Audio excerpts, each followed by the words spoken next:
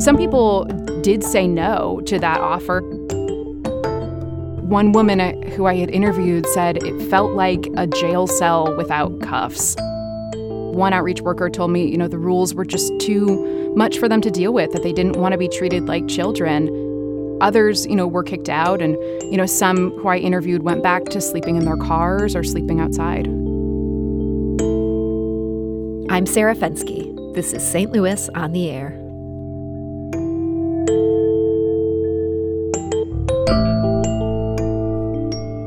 And before we move on, I want to remind you that the biggest source of St. Louis Public Radio's funding comes from listeners like you. Because you value what you hear on St. Louis on the Air, donate today. Go to stlpr.org/donate. That's stlpr.org/donate.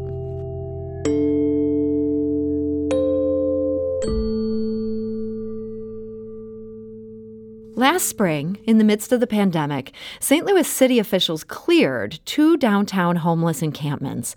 They relocated residents to temporary shelters across the city. Those shelters included hotel and apartment buildings. Now, the clearances were reported at the time, including on this show, but only now is the full impact of that decision becoming clear. And that's thanks to an investigative piece published this morning by St. Louis Public Radio reporter Shayla Farzan in collaboration with APM Reports. That has aired on the station. You can also find it on our website. And Shayla joins us right now to talk about it. So Shayla, welcome. Thanks so much for having me. So take us back to last April. What reason did the city give for breaking up these homeless camps? Well, from the beginning and even to this day, city officials say that the downtown camps were a threat to public health, that people were living too close together, they weren't social distancing, and that could help spread the coronavirus, possibly seed future outbreaks. Mayor Krewson at one point during a press conference last spring had called the camps a high-risk health situation, and she pointed out that living in a tent does go against city ordinances. But when I went back for this story and interviewed some representatives from her office, they told me it was more than that those camps were unsanitary. There were things like rats and discarded food and feces. And so they actually called it a public health nuisance at those camps. But on the other hand, I had also interviewed a number of advocates, outreach workers, some people who had lived at those camps. And they said, that was actually kind of a self-fulfilling prophecy because the city didn't provide enough services for people at those camps, like porta potties and trash bins. So I think that there are kind of two sides to it. So the city broke up these 2 camps. Did the residents have much say where they ended up if they decided to avail themselves of the options provided by the city?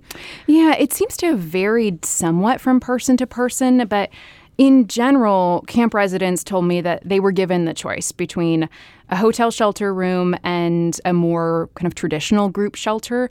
And one thing that I do really want to stress here is that it was a choice, that no one was forced to go into one of these hotel rooms. Some people did say no to that offer, and they, decided to stay outside. They formed new encampments in other locations. They moved into vacant buildings. But, as far as kind of these specific hotel locations that we focused on for this investigation, there were 3 main ones. There was the Red Roof Inn, which is off of Interstate 44 in St. Louis. There's the Mark Twain Hotel, which is actually a low-income apartment building downtown. And then there's also the Western Inn in North City. And there were some rooms at a converted convent called Little Sisters of the Poor. But for this story, we really focused on those first 3. So, Shayla, a hotel room sounds better to me than life on the streets. Where's the rub for the people who were involved in this situation? Right. Yeah. I mean, some of the people that I interviewed who stayed at these hotels said it was a relief at first, having your own space. Not having to be wet or cold, just being able to take a shower. And I think at first, they really enjoyed those spaces. And of course, every person's experience is going to be a little different, and it's going to depend somewhat on which hotel or apartment building they were staying at, because they were all a little different. But from the half dozen or so residents who I spoke with for this story who had stayed at these hotels, they said, the longer that they stayed, the more issues they started running into. And some of those issues had to deal with the violence and crime that they experienced and witnessed there. And in other cases, it was kind of a little more nuanced than that. So tell us a little bit about some of these more nuanced issues. I mean, in some cases, if people are being violently assaulted, that's pretty clear cut. But what else were they having to deal with at some of these sites? Right. Yeah. So I think one of the big issues were the restrictions that were placed on them. So I think, any shelter environment is going to have pretty specific rules. And that was the case at these hotel shelters as well. What was interesting for me as I was, going through this investigation was I learned that you had building owners who were negotiating with the city, so, hotel owners, and making their own set of rules. And then you also had the organizations, some of the nonprofits that were on the ground, running these hotel spaces and providing case management. And they also had their own set of rules.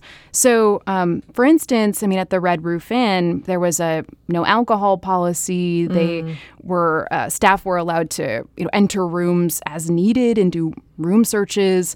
At the Mark Twain, there was a requirement written into the lease that hotel shelter residents dress appropriately in common areas. And what I was hearing from, people who had stayed at these spaces and also from outreach workers was that these rules were pretty restrictive and they were also, borderline intrusive for them. I think one woman who I had interviewed said it felt like a jail cell without cuffs. And I had even spoken with one civil rights attorney who represented people staying in these hotels. And he told me that the vast majority of his clients that he had represented were kicked out of these hotels in a matter of days for rule violations. And so did they end up just then back on the street, just different streets? It seems to be that way for most people. So some people left voluntarily from these spaces. One outreach worker told me, the rules were just too much for them to deal with, that they didn't want to be treated like children. So they decided to leave. Others, were kicked out. And, some who I interviewed went back to sleeping in their cars or sleeping outside. So one of the people you talked to was Marcus Hunt. He was the mayor of one of these downtown encampments. And from your reporting, he's now back on the streets. He told you this. It's almost like watching your house burn down over and over again. We've given them this community to belong to. We've given them the semblance of safety just to take it from them. That is Marcus Hunt. It sounds like he's feeling some frustration that things would have been better had they been allowed to stay in this camp. Is that your takeaway from all the months you put into talking to people on different sides of this issue?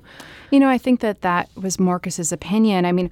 That's something that we've kind of continued to see throughout this pandemic is, sort of this cycle being perpetuated over and over again, where we have cities, not just St. Louis, but nationwide, clearing encampments, kind of moving people out of these centralized locations. And I think what Marcus is referring to in that quote during that interview is that it's been really difficult and it's been really frustrating to watch that happen over and over again because, for him, these camps are not just a hodgepodge of tents thrown together. They're neighborhoods, they're communities.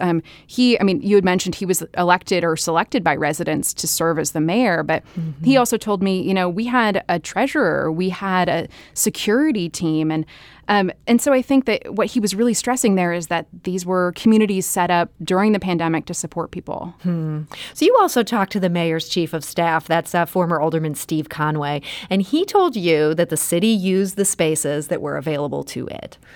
We were comfortable with those units that we rented to house the people in a way better place, healthier, safer, more sanitary conditions than where they were. That is Steve Conway, chief of staff for Mayor Lyda Krewson. Overall, do city officials seem to think they handled this appropriately? I think they do. So basically, during one of my interviews with Steve Conway and some other representatives from Mayor Lyda Krewson's office, I asked them pretty much that question. Given that the early days of the pandemic were pretty chaotic, officials in a lot of different cities, not just St. Louis, were making decisions really quickly.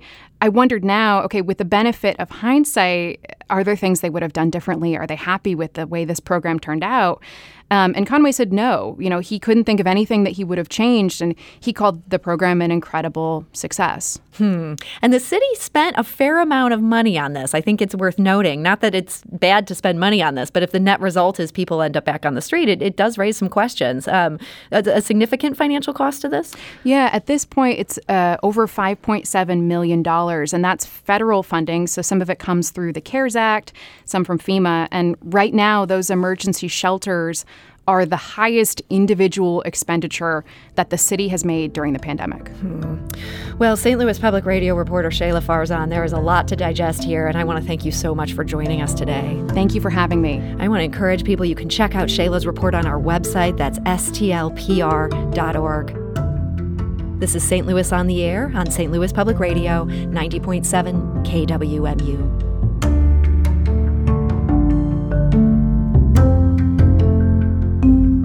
If you learned something new from today's episode, consider leaving us a review and rating on Apple Podcasts on the App Store. It's the easiest way to help people discover our show. We appreciate it. Thank you. St. Louis Public Radio is a member-supported service of the University of Missouri, St. Louis.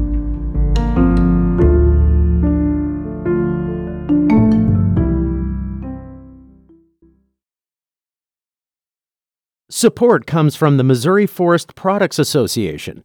Missouri produces wood pallets, railroad ties, white oak barrels, hardwood floors, and more. Details on the variety of products made in the state are at choosewood.com.